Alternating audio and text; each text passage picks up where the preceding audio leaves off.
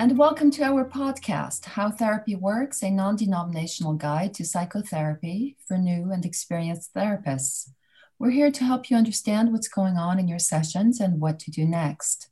This is a standalone podcast, as well as a chapter-by-chapter companion guide to Dr. Smith's book, Psychotherapy, a Practical Guide. And I'm Jeffrey Smith. That's Jeffrey with an E-R-Y, Associate Professor of Psychiatry at New York Medical College. And we're here to relieve some anxiety about being a therapist.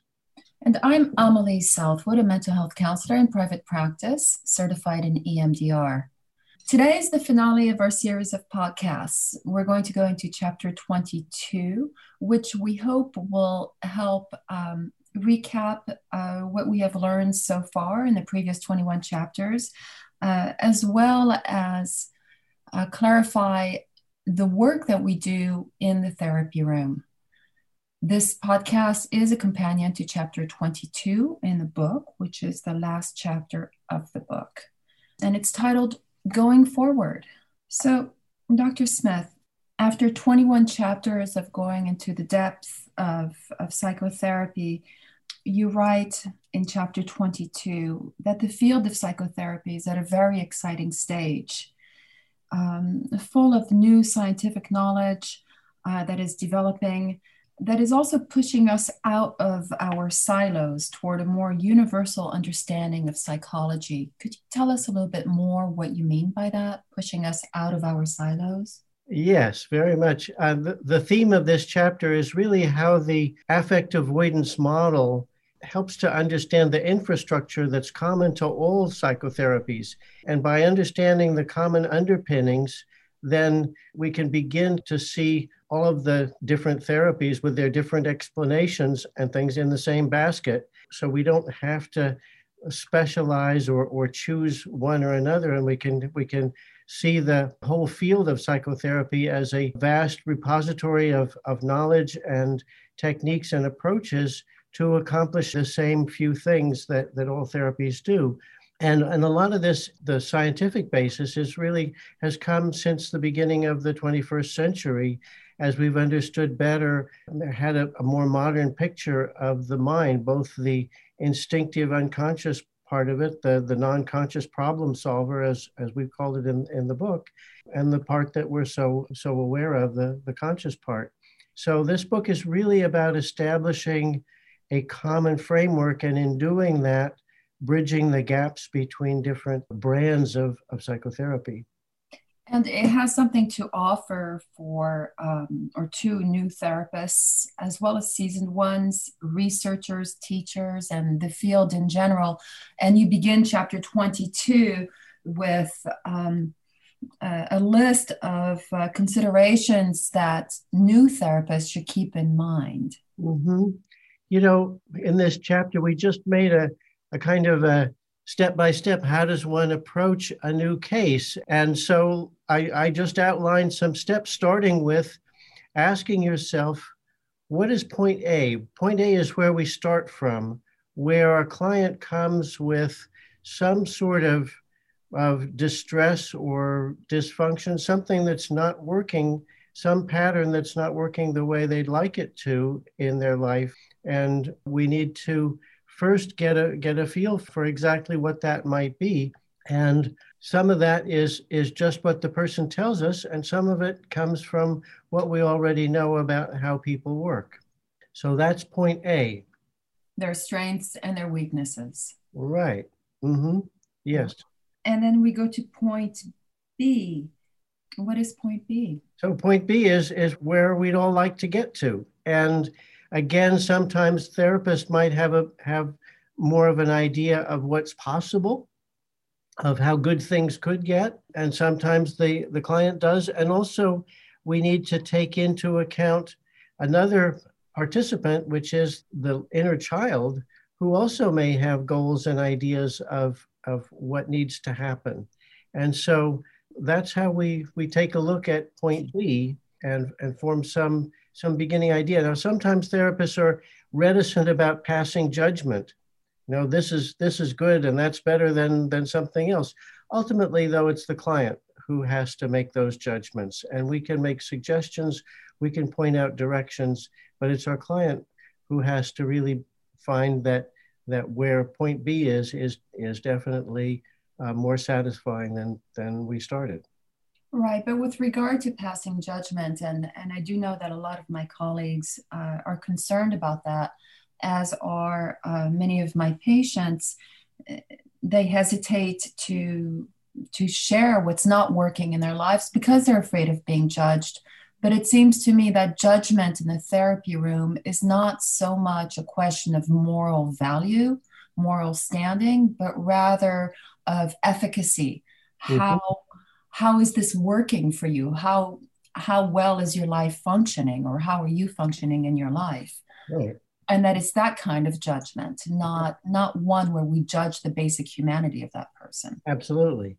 And furthermore, with those kinds of non-moral judgments, we need to hold them with a light touch and be ready to be wrong, be ready to be corrected. And that's really a basic stance of anybody who's more interested in the truth and in success than they are in being right. Right. The difference between true curiosity and presumption. You got it. Right. So basically, what we're talking about then is understanding the forces that stand in the way of progress from point A to point B. That's right. Because when people come to us for help, it's because whatever friends and family, their own thinking and so on, have not been enough to resolve this problem. So that means that the problems that psychotherapy helps with are necessarily problems that are entrenched, that have some kind of resistance to change. And so the third thing that we want to assess at the beginning is what are the things that stand in the way of change? What is making this difficult? And we know that the mind often sees entrenched dysfunctional patterns as protections. And so if we're, as therapists, are proposing to take away somebody's protection, well, the non-conscious problem solver is going to say, uh-oh, this doesn't sound too good to me, and is going to figure out how best to resist those changes. So, knowing the changes that need to take place and the sources of resistance, we can now hone in on just what change processes are going to be the most accessible ones. And so then that kind of refers, or it takes us back to the modular approach that Mm-hmm. you described in the earlier chapters of the book. Mm-hmm. Right. Entrenched dysfunctional patterns, you'll remember from reading from earlier podcasts, are organized in layers. And we work with the most accessible ones first. And I like to draw a diagram on the blackboard when I'm teaching people that has point A on the left, point B on the right, and whatever the resistance is, whatever the difficulty is in the middle. And if anybody's taken an elementary physics course, they know that going from one place to another through a resistance is the definition of work. So that's the work that we're going to do.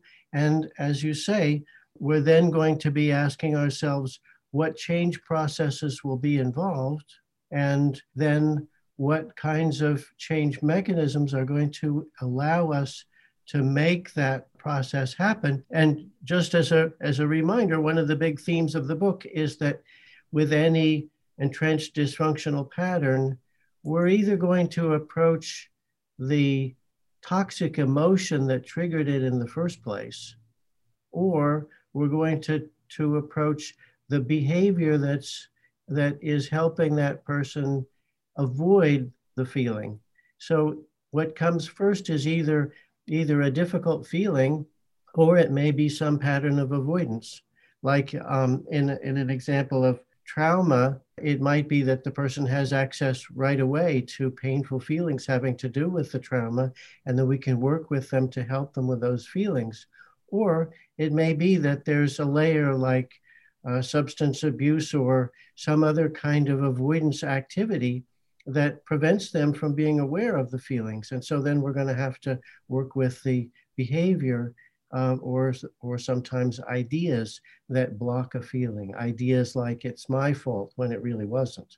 Right. So as therapists, we have to select the therapeutic tools necessary to construct a framework around our patient and the treatment plan. Right. And that's where having access to tools from different brands of therapy can be very beneficial and helpful. And it's good to be able to learn different approaches. So then this is where I think this book is really interesting because you are not dogmatic in your therapeutic approach. To the contrary, you encourage a multiplicity of therapeutic approaches and schools, therapeutic schools of thought. But before we get into that, you do say something about the field of psychotherapy and how it is best learned experientially. And could you just tell us a little bit about that before we go into the diversity of models? I do. I just want to mention one other thing in terms of those kinds of steps for the early therapist is never to forget that the Swiss Army knife of psychotherapy is the relationship. Right. Relationship is it helps with every aspect of therapy and constantly needs to be nurtured, watched, taken care of, and treated as one of our most valuable ways to connect with our clients. Yes, this book has a lot of information in it, but it's not enough to learn therapy. One needs experience, and experience is vastly enhanced by talking to other people, talking to peers, talking to supervisors, talking to teachers, and getting a wide range of ideas so that it helps to identify exactly what's happening. I'm thinking of a therapist that I supervised at one time and who was struggling in her sessions. And what came clear just from talking was simply that she was trying too hard. Mm. She felt too much of an obligation that she had to produce results right then and there. And because she was trying too hard, then her efforts weren't working. It wasn't hitting the mark. That's not in the book. That's something that you have to share with somebody else who has a different point of view and can help you realize that that's what's going on. So that's a nice example of something where just learning techniques is not enough. Right. And this reminds me of what one of my supervisors once said to me in the beginning of my career, which is, don't just do something, Amelie, sit there. Right. And that was helpful to you.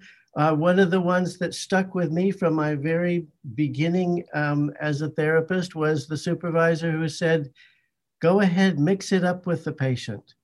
And those, I was too intellectual and too kind of wrapped up in ideas, as you would expect from the way I think. And I needed to just, roll up my sleeves and dig in. So different people have different things that they need to realize about themselves. Yes. And so then for the seasoned practitioner, what does a seasoned practitioner have to realize about him or herself?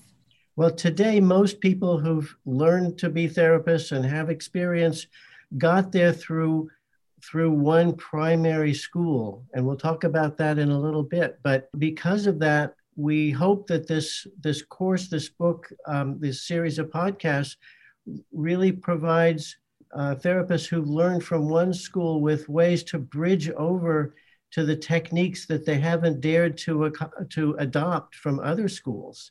Especially there's been this huge divide between cognitive therapy and psychodynamic therapy. And in the book we've seen how we can help cognitive therapists understand the role of emotion as the trigger for dysfunctional thinking and the reason that it pops up from the non-conscious problem solver.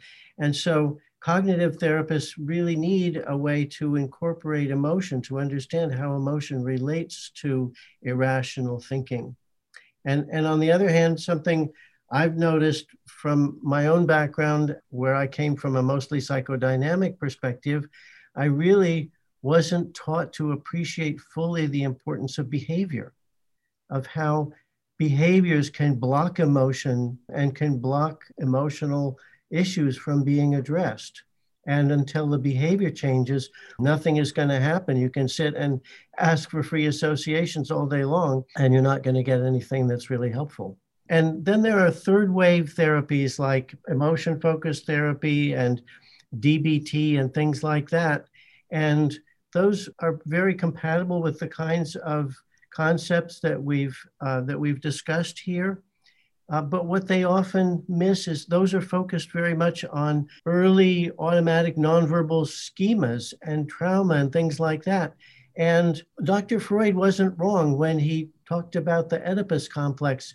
There are kinds of problems that come out of a later developmental level, age 4 and 5, and so on, and involve ideas.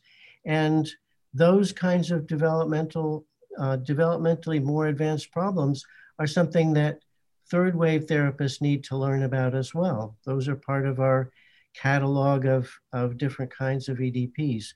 So there's something for everybody to learn here, but most of all, a way for people with whatever their background might be to be able to bridge over more comfortably and easily to techniques that they may not have learned in the first place. Right, to be perhaps more nimble with the way that our patients organize their own experiences, be it intellectually, cognitively, emotionally, or behaviorally. And I would dare say also that the physiology of trauma, for instance, the physiology or the physiological organization of information in pre-verbal schemas is also a really new and dynamic field that people are entering into. Mm-hmm. Mm-hmm. Yep. So what about the knowledge seekers and researchers? How is this book useful to them? Well, I think one of the main things here is to realize that we really have a problem with diagnosis, because in the early days, nobody knew that there was any difference between things that were more genetic or more biological versus things that had to do with the mind and the way we think and understand our world. And so the diagnostic manuals that are in use now really don't differentiate between different kinds of problems. And in particular, psychotherapy helps with the way people respond to situations. For example, the way they respond to anxiety. We don't try with psychotherapy to take away somebody's predisposition to be more anxious than the next person, but we certainly are going to try to help them in how they respond to those anxious feelings that they get and how they deal with them. So this book is really built on looking at the kinds of problems that are specifically addressable in psychotherapy. And I think that's a big help for research, because research tends to have been done on the official diagnostic lines, which are usually a mishmash mix of biological factors and mental factors, things that have to do with the thinking and the calculations that go on in the mind. So we hope to bring some clarity to that with the concept of the entrenched dysfunctional or maladaptive pattern. And then from the point of view of diagnosis, we also have a problem in the different orientations of psychotherapy, because each one has a completely different and incompatible idea of what the problems are that they help with, that are defined in terms that belong to that school. And so that creates a real problem, because people who come from a psychodynamic point of view think that we're going to help people with intrapsychic conflicts, and their CBT colleagues have no idea what that means. And so again, we're offering with the affect avoidance model a way to bridge across those gaps. Right, so that everybody's going to think that, or that the psychodynamic person is going to think that all patients are a nail. Right. Mm-hmm. That's exactly right. Yes. So what are some specific questions for investigation that you find particularly interesting and tantalizing? Yeah, well, the affect avoidance hypothesis, or the affect avoidance model, really is not 100% nailed down scientifically. It certainly seems to be leaning that way, that what triggers problem patterns and entrenched dysfunctional patterns is emotion of some negative type. And some of those emotions are deep down non-conscious emotions that our instinctive mind detects and that trigger maladaptive patterns, and some of them are conscious. We all know that if we have an uncomfortable feeling, we want to do something to get rid of it. And so it's a very broad and practical way of looking at what triggers problems and how resolving those deep down emotions or those problematic emotions is ultimately the way to solve problems, to make it unnecessary to do those maladaptive dysfunctional behaviors. So we still are awaiting a broader validation that concept is in fact true across the board. And one area where it may not always be true is that it looks like sometimes, pretty rarely, but sometimes maladaptive patterns happen as a result of seeking pleasure rather than seeking to avoid pain. But that's an area. And another area that's of particular interest to me for further scientific evaluation is the area of values and attitudes that are internalized. The things that give us feelings of pride when we do what our conscience says we should, and guilt and shame when we don't. And I believe those things are quite distinct from other mental contents like likes and dislikes. You don't feel pride about the fact that you like strawberry ice cream, but you feel proud about the fact that you value honesty, let's say. And I think those are very different, and that the values are much harder to change than likes and dislikes and mental contents like that. And Yes. generally, because they're culturally entrenched. They are. And I think that the mind has ways of holding on to our values very tightly. And when the conscience is wrong, like when people have low self-esteem as a result of early life trauma, that's a very, very hard thing to change. And I think that hasn't been investigated significantly from a scientific standpoint. And that's one place where our thinking would lead to a good deal of interesting scientific research. So you state in your section for students and teachers that psychotherapy has been organized and taught and practiced like the intellectual pursuits of the Middle Ages, which is kind of a provocative phrase. Absolutely. Well, not only the Middle Ages, but actually the Greeks invented it. They had, schools of philosophy in Athens, and each school had a kind of a guru or a genius person at the center of it who had come up with some very important insights, and then gathered disciples, and then they go to war with the rival schools and emphasize not their similarities, but their differences. Well, unfortunately, schools of psychotherapy tend to be like that to this day, where they are in competition with each other and emphasize their differences. And as they go a few generations beyond the original founder, then the disciples tend to get more rigid and more involved in trying to proselytize their beliefs. Well, all of that happens when you're building your intellectual edifice on conjecture, where one person's brilliant insight has just as much value as the next, and nobody knows which one is correct or whether they're both correct.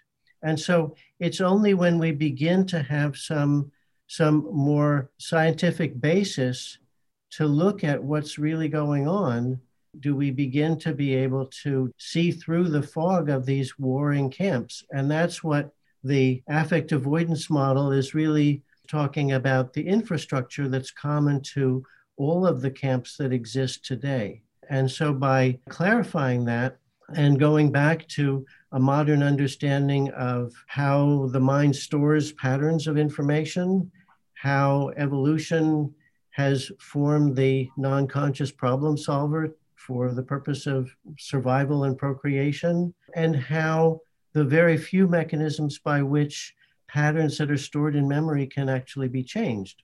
And that new scientific understanding allows us to begin to see the common infrastructure. And that's what this book is really about. So then we're led to learn about the neurological basis of behavior and entrenched dysfunctional patterns, extinction, reconsolidation. And our our developing scientific understanding of these will move us out of the Middle Ages. Right. And how does it influence today's teaching model? Well, teaching really grows right out of the schools of the Greeks in the Middle Ages and today, where students of psychotherapy are expected, far before they have any knowledge of the field or any experience, they're expected to choose one school over another and study that one and become a disciple of that school. And in doing so, you make a really enormous investment of time and energy on learning this one approach to psychotherapy, which is going to be fine for certain kinds of problems, but not work for other ones. And so it's extremely inefficient and even tends to produce a kind of rigidity where the person who says, well, I only approach things this way and I don't do all of that stuff, is then crippled, handicapped when it comes to dealing with things that are better approached from another angle. And for them to learn to do something differently, they may have to start from scratch and learn a whole different set of theories and techniques and a whole nother school of therapy. Well, that's extremely inefficient. And most people don't do it. They just keep on using whatever they learned in the first place. So it's really unfortunate and inefficient. And what we're hoping with our non-denominational approach is to give people the tools to learn in such a way that they can make sense of whatever school they're reading about or they're hearing about and can adopt techniques from that and use them in a coherent and goal-directed way to produce better results. So we're hoping with the book and the affect avoidance model and this series of podcasts to help people learn a more universal approach from the very beginning so that they can then incorporate, without fear, incorporate other kinds of techniques and ideas. And in particular, I think it's worth saying that we are not challenging. This is not a rival school that we're talking about. In this non-denominational approach, we're embracing all of the schools and all of the wonderful things that they've learned and just providing some tools by which it makes it easier to pick and choose. Kind of like the Unitarian Church of Psychotherapy. Yeah, that's it. Okay. And the reason we use that word non-denominational, which really comes from a religious context, is exactly that. It's because these schools have way too much of a religious flavor to them. Right, right. So lastly, as we're coming to really to the end of this chapter and the book, you make an urgent appeal in your section titled, "We Can't Afford to Waste Resources." Yes, not too long ago, I read an important statistic, and that was that between 2010 and 2030, the middle class population of the world is expected to double. And that's just phenomenal. Now, obviously, that's not going to be in Western Europe or the United States or North America. That's in the world as a whole.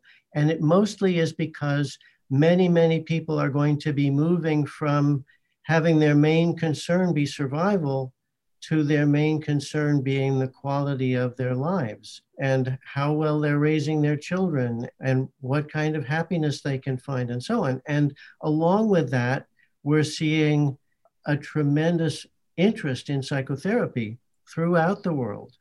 And the teaching of psychotherapy in many parts of the world is quite rudimentary.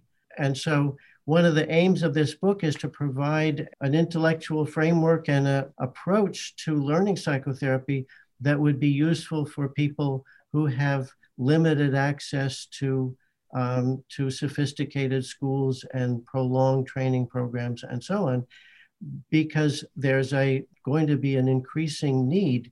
And at the same time, to fulfill this need, if we're trying to do it by what's currently done, where practitioners from a certain school will go and develop a following in China, for example, and go and teach a three-week intensive course in cognitive behavioral therapy.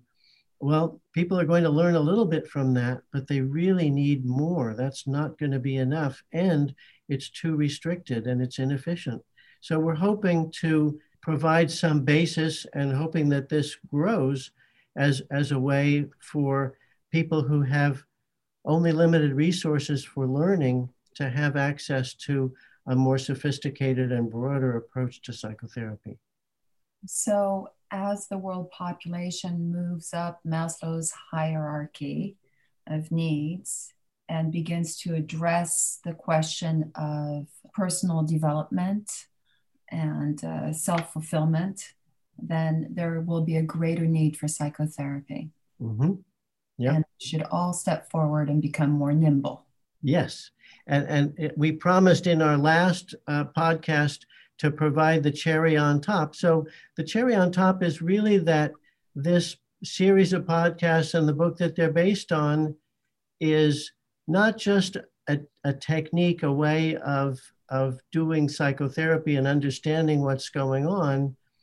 It's really the embodiment of a more universal approach to understanding psychotherapy and understanding how people have problems and how they can change, how psychotherapy actually works. So that's the cherry on top, is that having gone through this series of podcasts, you now have access to a much more universal, broad-based, and scientifically coherent approach to people's problems and how to help them. Good. Well, it's a little sad for me to have to say that this concludes today's podcast and the series of podcasts. And I want to thank everybody for listening to the end. We hope this series has been helpful to you, and we'd love you to visit Dr. Smith's website at www.howtherapyworks.com, where you can purchase the book, Psychotherapy, A Practical Guide, and find other articles for clients and therapists that will help you to continue developing your skill set. Dr. Smith, would you like to add anything? Yes, I would. So in particular, today is my 75th birthday. Happy birthday. Thank you. And I think what I'd like to do with that is to let everybody know that you can continue to learn and grow. And that's what's so wonderful about psychotherapy, is the human mind is so complicated that it's never boring.